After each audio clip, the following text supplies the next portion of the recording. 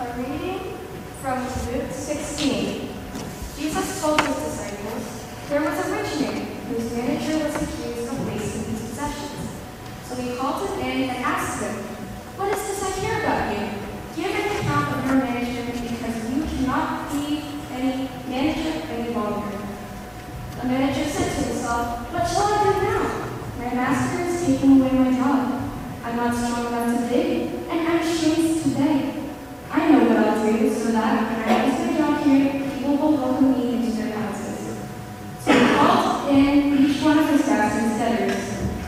He asked the first, how much do you owe my master? 900 gallons of olive oil, he replied. The manager told him, take your bill, sit down quickly, and pay 450. Then he asked the second, how much do you owe? 1,000 bushels of wheat, he replied. He told him, take your bill and make it 800. The master commended the dishonest manager because he had acted shrewdly. For the people of this world are more shrewd in dealing with their own kind than other people's alike. I tell you, use worldly wealth to gain friends for yourselves, so that when it is gone, you will be welcomed into eternal dwellings. Whoever can be trusted with very little can also be trusted with much, and whoever is dishonest with very little will be dishonest with much. So, if you have not been trustworthy in handling worldly wealth, who will trust in the true riches? And if you have not been trustworthy with someone else's property, who will give you property of your own? No one can serve two masters. Either you will hate the one and love the other, or you will be devoted to the one and despise the other. You cannot serve both God and money. The Pharisees, who loved money, heard all this and were sneered at Jesus. This is the word of the Lord. Thanks be to God. Let's take just a moment to pray together. Father, we thank you that there is not a single person in this room who is here by accident. We thank you that we're here because you've brought us here. We thank you that you see us, every single one of us, in all of our beauty and in all of our brokenness, in all of our complexities. And we thank you that your response is to never move away from us in frustration or anger or disappointment, but it is always to move towards us in love. Would you help us to believe that today? Help us to believe it, whether it's for the first time or the millionth time.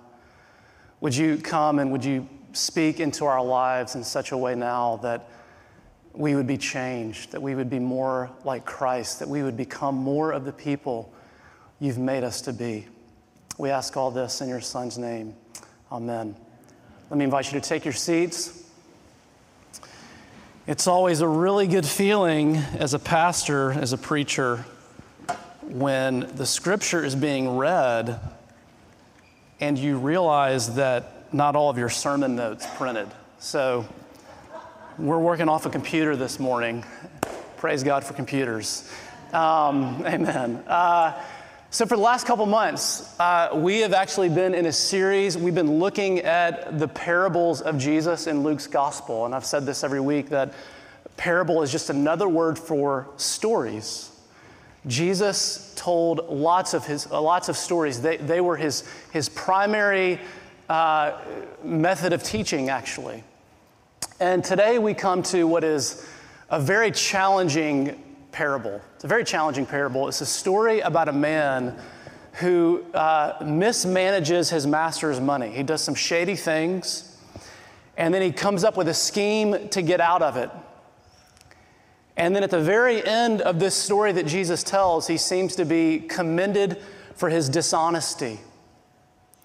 Jesus basically says, kind of here's the point of the parable, I want you to be like this guy. That's kind of a weird thing to say. Let's just start there this morning. This is a challenging parable.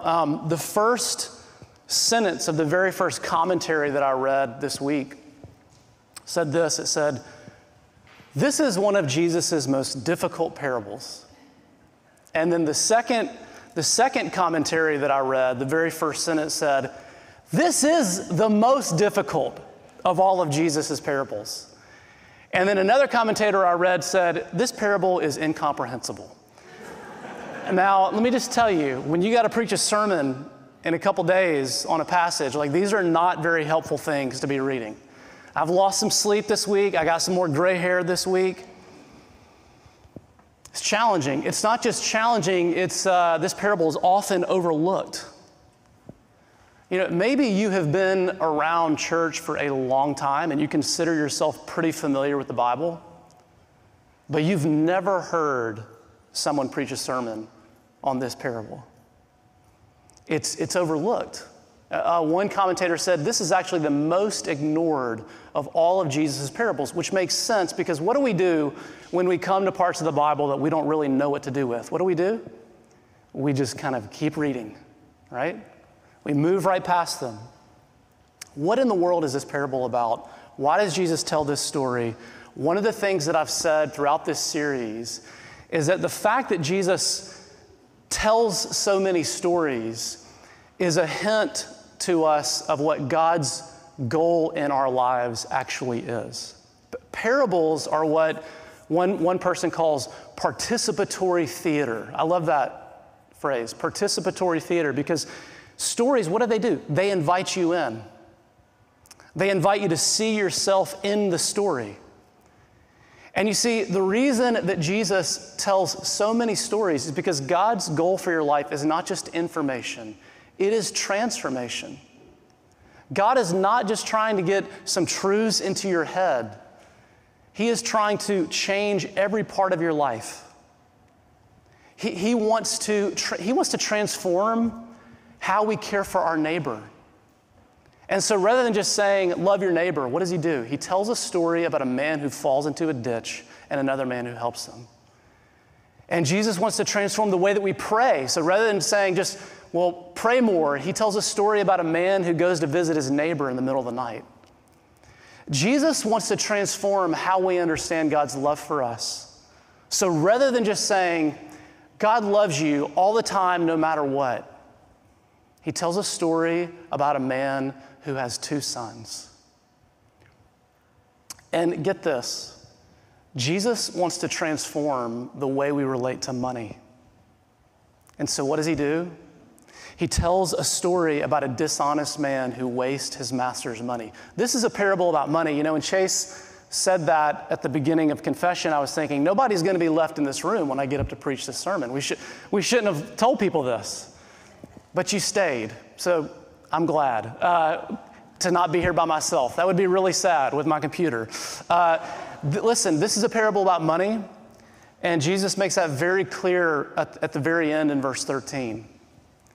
And what I want to do this morning is I want to consider 3 ways that this parable seeks to transform the way we relate to money. 3 ways. Jesus wants to change how we think about our money. He wants to change what we do with our money, and he wants to change how we feel about our money. Think, do, feel. So first, Jesus wants to change, he wants to transform how you and I think about our money. The first thing to note about this parable is who Jesus is talking to. Look at verse 1. It says that he told this story to his disciples. Jesus is talking to his followers. This is very important. Some of you got very uncomfortable when you heard that we're going to do a sermon on money. Maybe you're not a Christian. Maybe you're here, a friend invited you. Maybe you haven't been in a Christian church forever. And maybe the thing that really bugs you is when pastors start talking about money.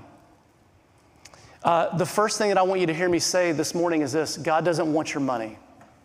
God wants you. That is the starting point of Christianity. The starting point of Christianity, it is a living relationship with a living God. And before Jesus ever wants to transform how you think, act, or feel about your money, he wants to give you a transforming encounter with his love and grace. And everything that he says in this parable today is directed to people who have already experienced that. So if that's you, if you have experienced that, if you are a Christian, let me tell you, Jesus has some very challenging things for you in this passage and for me about how we think about money. Look again at verse 1. Jesus said there was a rich man whose manager, keyword, was accused of wasting his possessions. Now, in the first century was a lot like today. Wealthy people hired other people to manage their money and to manage their estate. So what did that mean? It meant that a manager couldn't do whatever he wanted to do with this money. It wasn't his. He didn't own it. His job was simply to invest it in a way that aligned with the desires of the person who was paying him. You know what he was? He was a steward. And in fact, that's actually what the word manager means in this passage. It comes from the Greek word oikonomos, which is really hard to say if you're from South Carolina. I practiced that word really hard this week. Oikonomos. It means steward. It's the same word, get this, it's the same word that Paul uses in Titus chapter 1 when he says that pastors are stewards of God's church. So people sometimes say to me, I really love your church, and I kind of laugh inside because I'm thinking, this isn't my church. I don't own this. This is not my deal. No, this is God's church, and as a pastor, what are we called to do? We're called to be good stewards of the church. And so just think about this for just a moment. Jesus, he tells this story about money to challenge the way that we think about money, and the very first main character in this story is a manager. It's a steward whose job is to manage someone else's money. And here's the point. Jesus is saying, if you are a Christian, your money is not your money. It does not belong to you. It belongs to God. And you are just a steward. And let me tell you, this is one of the most radical and counterintuitive ways to how we think about money. We think, what do you mean it's not mine? I earned this. I worked hard for this. I went to school. I put in the hours. What do you mean this isn't mine? And listen, all those things are true. But how were you able to do all of those things? How were you able to go to school? How were you able to work hard? How were you able to put in the time? Well, number one, you exist. Think about that.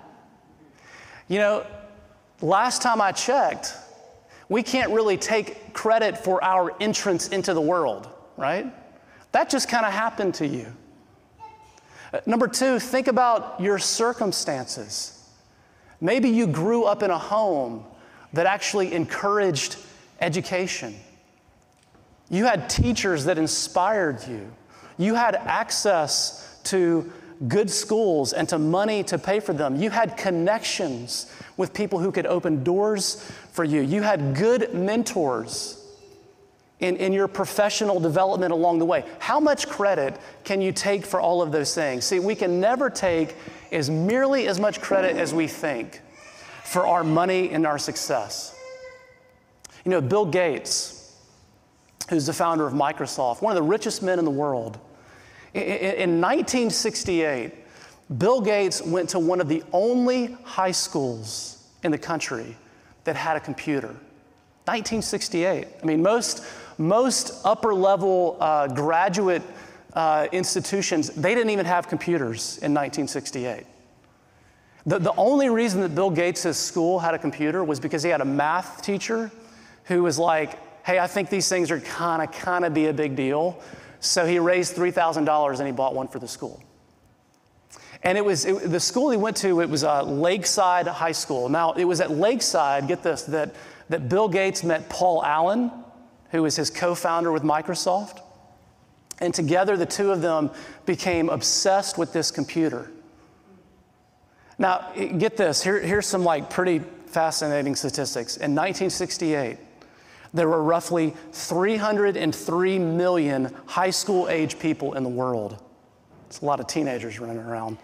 And about 18 million, 303 million high school age people, about 18 million of those lived in the US. About 270,000 of those lived in Washington State. A little over 100,000 of those lived in Seattle, and only about 300 of them went to Lakeside High School. Bill Gates was one of 300 out of 303 million. So just kind of do the math here for a minute. That averages out to 1 out of every million high school age kids went to the school that had the money and the forward thinking to buy a computer. Bill Gates was smart. He was hardworking. He had a vision for the future. You know what else he had? He had a head start of about 1 in a million. And in fact, when he spoke at his high school's graduation, this is like back in 2005 or something, he said this. He said, if there had been no Lakeside, there would have been no Microsoft. Now, are you kidding me? I mean, if Bill Gates is saying, I can't take credit for all of my money and success and wealth, then do you really want to say you can take credit for all of yours? No. Hey, let me tell you about Gates's other friend. They had a third friend, he and Paul Allen. This part of the story is often left out. This guy's name was Kent Evans. Kent Evans went to Lakeside with them. Bill Gates still says today that Kent Evans was the smartest of all three of them. He said we were always scheming about what we'd be doing 5 or 6 years in the future, the kind of impact we could have. We knew whatever it was that we would do it together. And even to this day, Bill Gates would say, if Kent Evans was alive, he would have been one of the co-founders of Microsoft. But it never happened. And here's why. Kent Evans died in a mountaineering accident before he finished high school. Every year, there are about 36 mountaineering deaths in the U.S. The odds of being killed on a mountain when you're a high schooler are about 1 in a million. And so for Gates, it was 1 in a million success, and for Kent Evans, it was 1 in a million tragedy. And here's the point. Life is far too complex to say that money and success comes down to your hard work and your individual choices and your efforts. It is far too complex to say that you can take credit for everything that you have made, because for every Bill Gates, there is a Kent Evans, someone who is just as smart, just as talented, just as capable, but who ends up on the other side of life's deck. Or really even kind of more to the point of today. There's someone there are people who are just as talented as you, just as capable as you, but they're not born with the same opportunity as you. Talent is universal. Opportunity is not.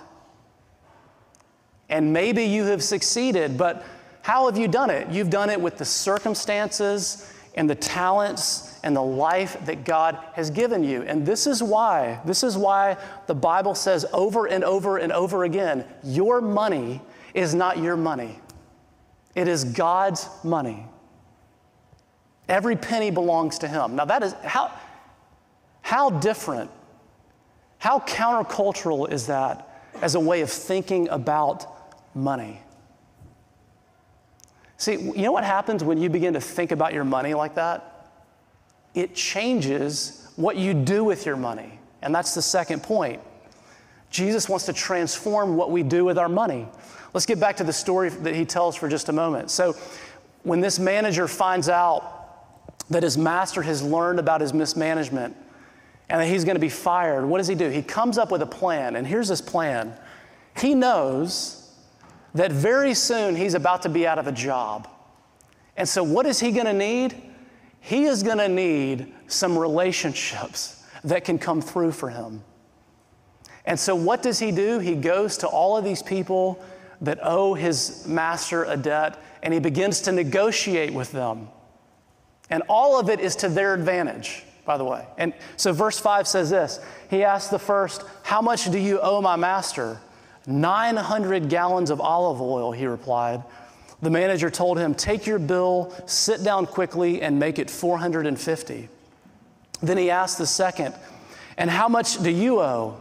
1,000 bushels of wheat, he replied. He told him, take your bill and make it 800. Now, most commentators say that a money manager like this operated similar to a tax collector. If you were here last week, we talked about this. Tax collectors worked for the Romans. And what the Romans basically said was, look, we want you to collect X amount of money from people, and anything that you collect over X amount, you get to keep for yourself.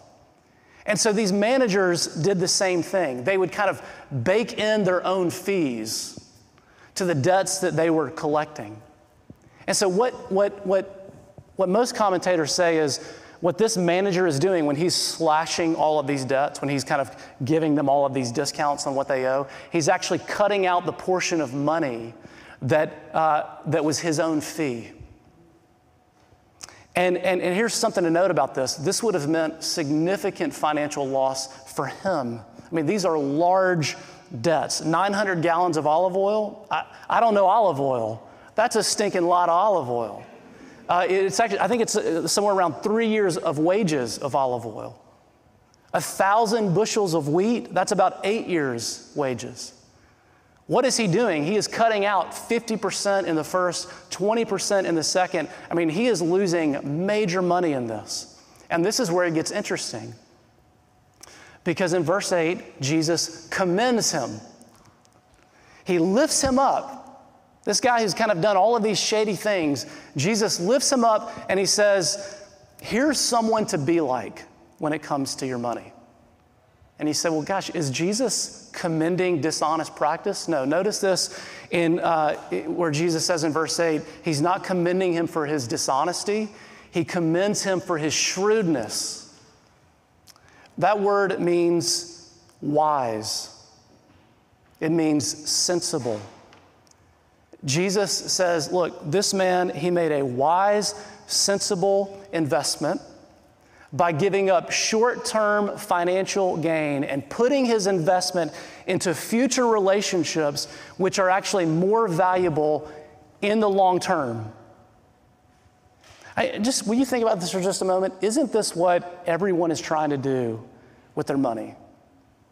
They're trying to make wise investments, to put their money into things that will increase, into things that will last, into things that will make our lives richer and fuller.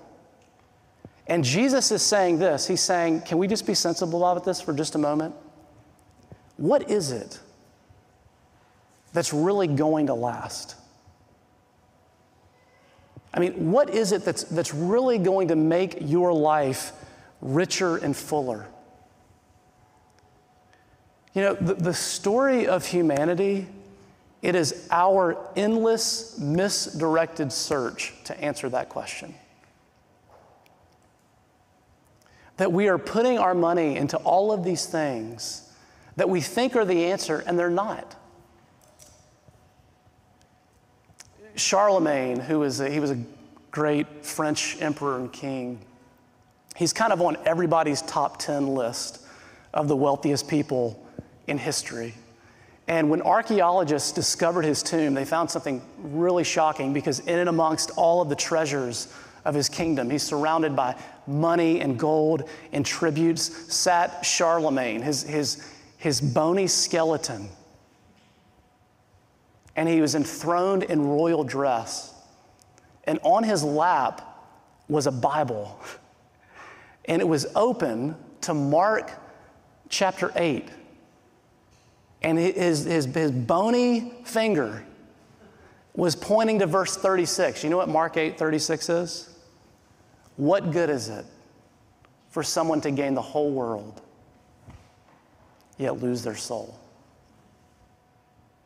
I mean, most of us, you know, we don't have it all.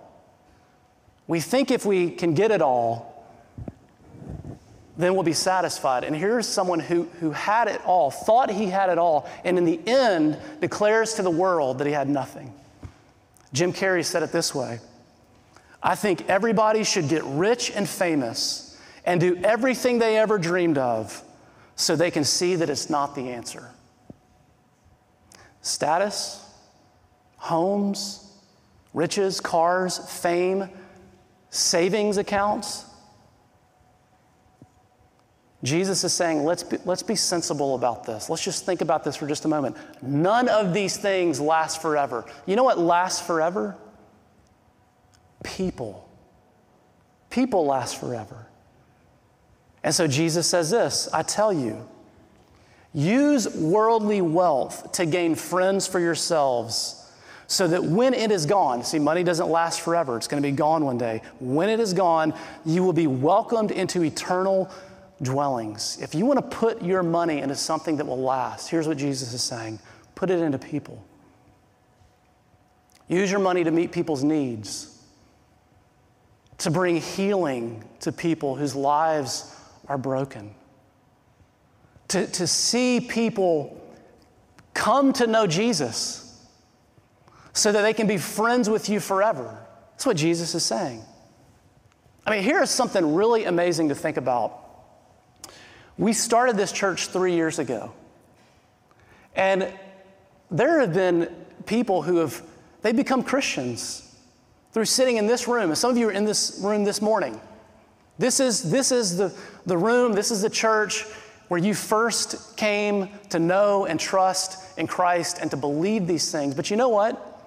This church, it would not exist without hundreds of people who 3 years ago gave a lot of money so that we could start this church. Hundreds of people who gave $2 million so that we could buy this building 2 years ago. And you see, here's the point. You're going to meet those people one day. Some of you have met Jesus in this room, and you're going to meet those people one day, and you're going to be able to say, you know what? Your generosity changed my life. Let me just connect points 1 and 2 here before we move on. When you begin to understand that your money is not your money, but it's God's money, when you begin to think about your money that way, it changes what you do with your money. You give it away to the poor, to the church, to other ministries. You invest it not just in temporary things, but in eternal things and in the work of God's kingdom. And in fact, the Bible would go so far as to say this: if you fail to give, that it's not just being stingy or uncharitable, it is being unethical. That it's not just a lack of compassion, but it's a lack of integrity. Why? Why? Because it's not your money. It's God's money. You're a steward. That means you can't do with it whatever you want. You do what God wants. So what does God want you and me to do with our money? Well, let me just get practical here for just a moment. God wants you to give generously. Throughout the Old Testament, God's kind of the standard command for giving was the tithe, 10%. But when you come to the New Testament, it never says that. It never explicitly lays out the percentage. And some of you are like, sweet. Because I'm thinking a little lower. I'm off the hook. Let me tell you why you're not off the hook. Do you think that the New Testament's silence on a percentage is a sign that you're required to give more or to give less? Why would you assume less? Why would you not assume more? You say, man, 10%. That's a lot of money. Well, remember this. All of it is God's. It's all 100% of it is God's. You know what God does? He says, hey, I'm going to let you keep 90. How about that? Is that a good deal? And I'm asking you to give 10. To give generously to the work of my kingdom. God wants you to give generously. Here's kind of the second application. He wants you to give sacrificially. I mean, listen, the manager in this parable, he forgoes a huge sum of money, an amount that certainly would have changed his lifestyle. And here's the question for you. Do you live in such a way that you have to say no to some purchases because you are giving towards other things? See, are your spending habits, here's something challenging to think about.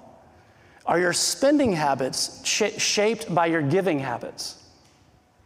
Or are your giving habits shaped by your spending habits? God wants you to be generous. He wants us to be generous. You know, one of my great hopes for this church is that we would be known in this city not for our building and not for our sermons and not for our music, but that we would be known for our generosity. What if when people in this city, when they thought of our church, the first thing that they talked about was how generous we are? What if there were people in the city who said, you know, there's this church on the corner of 17th and Franklin, and those people believe some pretty crazy stuff. They think a guy got up and he was walking around 2,000 years ago, and I don't really believe that, but they are the most generous people in this city. I mean, wouldn't you want to be a part of a church like that? I want to be a part of a church like that.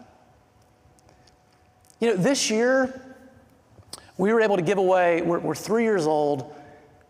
You kind of throw a COVID year in there, so we did virtual church online, which is kind of weird, but praise God we were able to do it. But we were able to give away $60,000 this year to people in need, people in this church, people in this city, to ministries in this city. And, you know, what if we could give away twice that amount next year? What if that's how invested we were in this place?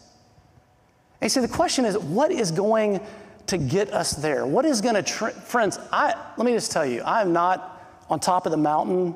I feel I'm higher than you this morning. I should be preaching this sermon from the floor. I am not kind of shouting down to you as someone who has it all together. I struggle to be generous. I really struggle to give my money away. When my wife and I got married, she said, hey, you know, how much have you been giving away every month? And I'm like, well, you know, you mean like every month? Because it's some months, you know? And it has been the healthiest thing for me. I mean, I'm so grateful that God has put someone in my life who is more generous than I am. It has been so freeing for me, but I am still in process. So I'm not preaching to you this morning as someone who's got it all together. So the question is, what is going to get you and me, what is going to transform us to become the kind of generous people that God has called us to be, to think like this about our money, to do this with our money? Well, that brings us to the last point. Because Jesus is not just trying to change how you think about your money. He's not just trying to change what you do with your money. He is trying to change how you feel about your money. And that's actually the key to the whole thing. Look what Jesus says in verse 13 at the very end. He says, no one can serve two masters. Either you will hate the one and love the other, or you'll be devoted to the one and despise the other. You cannot serve both God and money. Now, this, friends, this is the language of affection. Jesus says you cannot love God and money. He's saying this isn't just about how you should think about money or what you should do with money. This is about what you love. And let me tell you this, Jesus does not talk like this about anything else. I mean, the way he talks about money, it is so unique. He doesn't talk like this about anything else. Money, it is the biggest threat to your relationship with God. And that is true whether you have it or whether you don't. Whether you have it or whether you don't, which this room consists of both of those people, people who live in plenty and people who live in scarcity. But money is the biggest threat to our relationship with God, and here's why. The problem is not so much money. The Bible never says money is a sin. Never. Never, ever, ever. The problem is not so much money. The problem is what money reveals. Money always reveals what you most love. Think about it this way. What are the things to which your money most effortlessly flows? You know, it's interesting. I get a lot of requests for financial support from other ministries, from other churches, from people who are doing ministry, from nonprofits. And my response always goes something like this: thanks for reaching out. Let me pray about it. But it's really interesting. I've never been in a store and seen a piece of clothing that I really liked and thought, I think I'll go home and pray about that. Let me pray about that shirt. I'm going to go home and just pray on that shirt for a little while. I've never done that. My money flows to those things without hesitation. And you know why? It's because I care a lot about status and beauty. I mean, not that I have much of it. I mean, but I crave it because I think it's part of where I might find meaning and significance in life. So how about you? Where does your money flow most easily? Maybe it's possessions. Maybe it's homes. Maybe it's professional advancement. Maybe it's fitness. Maybe it's substances. See, where your money goes tells you what you love. It tells you what you worship. Maybe it's your kids. It is so easy for you to write big, fat checks to send them to great schools or great camps or to give them the tutor or whatever that they need. Are those things bad? Absolutely not. But you have to kind of check your heart and say, why is that so easy? Is it because this is where I actually find meaning and significance in life, is through my kids? Maybe you're here this morning and you're thinking, well, I'm not any of those people. You know, praise God, I'm not nearly as materialistic or superficial as all these other people that this guy's talking about this morning. Because I don't spend money. No. I save money. But why do you save? Because you worship security and control. And you think, as long as I have enough money in the bank, then I'm safe. And you believe that, of course, until suffering comes into your life. And you realize money cannot protect you from those things. Money always reveals what we most love, what we most worship, and we are all worshiping something. We're all loving something. And the reason that we fail to be generous is because we love other things more than we love God. And so the only way we're going to become generous is by loving God more than we love money or the things that money can give to us. This is why Jesus wants to change how you feel about your money. He wants to change your affections. He wants to change what you love. Because that's what enables you to give generously and sacrificially. But here's the question this morning. What is going to get you and me to love God like that? You know, I mean, how helpful is it for me to stand up here this morning and say, okay, here's the final point. Love God more. I want you to do it. Just love God more. You know what? That does not work, because that's not how love works. Love cannot be commanded. Love cannot be coerced. No, your heart has to be melted. And the question is, what could possibly do that? 2 Corinthians chapter 8. The Apostle Paul is writing to the church in Corinth, and he's writing to them about generosity. And he says this in verse 8. I am not commanding you, for you know the grace of our Lord Jesus Christ, that though he was rich, yet for your sake he became poor, so that you, through his poverty, might become rich. Now, here, listen what Paul's doing. Paul does not appeal to their head and how they think about money. And he doesn't appeal to their will and what they should do with their money. He appeals to their heart and what they should feel. He appeals to love. See, love is how you become generous. But he doesn't appeal, listen to this, he does not appeal to their love for God. He appeals to God's love for them.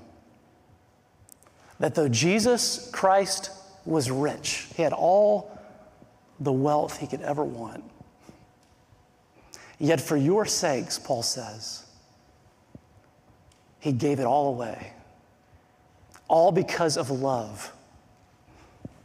And you see, what is going to get you and me to be generous? You know what the answer is? It is what we see at this table. It is Jesus Christ, who is the one true steward, who gave up the riches of heaven, and he came into this world and he went onto a cross so that you could be his friend forever. That's what Jesus was doing.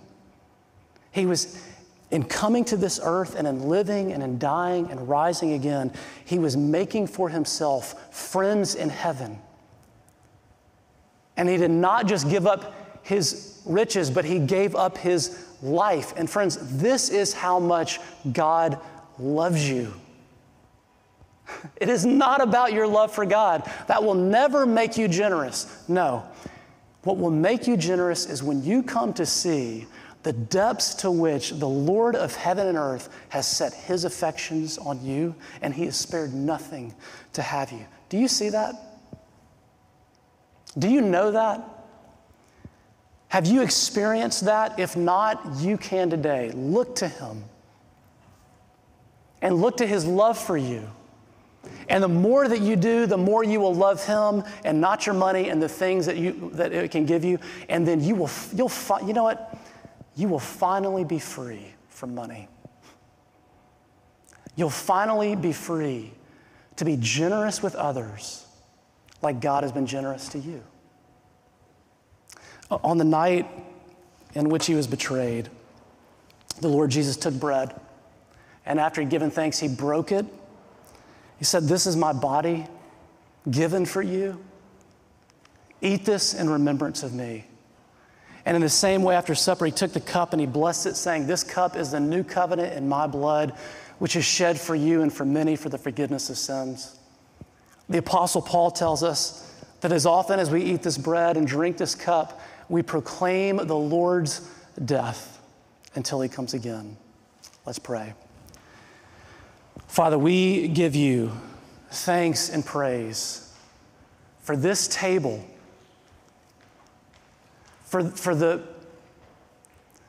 good news of a God who looks at us and says, "I will give up everything to have you." A God who says, "Of all the treasures that I have, you are my most valued possession." Father, that is so, if we are honest with ourselves, that may be the hardest thing for us to believe. Not just that you're real, not just that you exist, but that you would love us like this. Would you help us today as we come to this table, as we eat this bread, and as we drink this cup, to drink deeply of your love for us through the person and work of your Son, Jesus Christ. We pray all this in his name. Amen.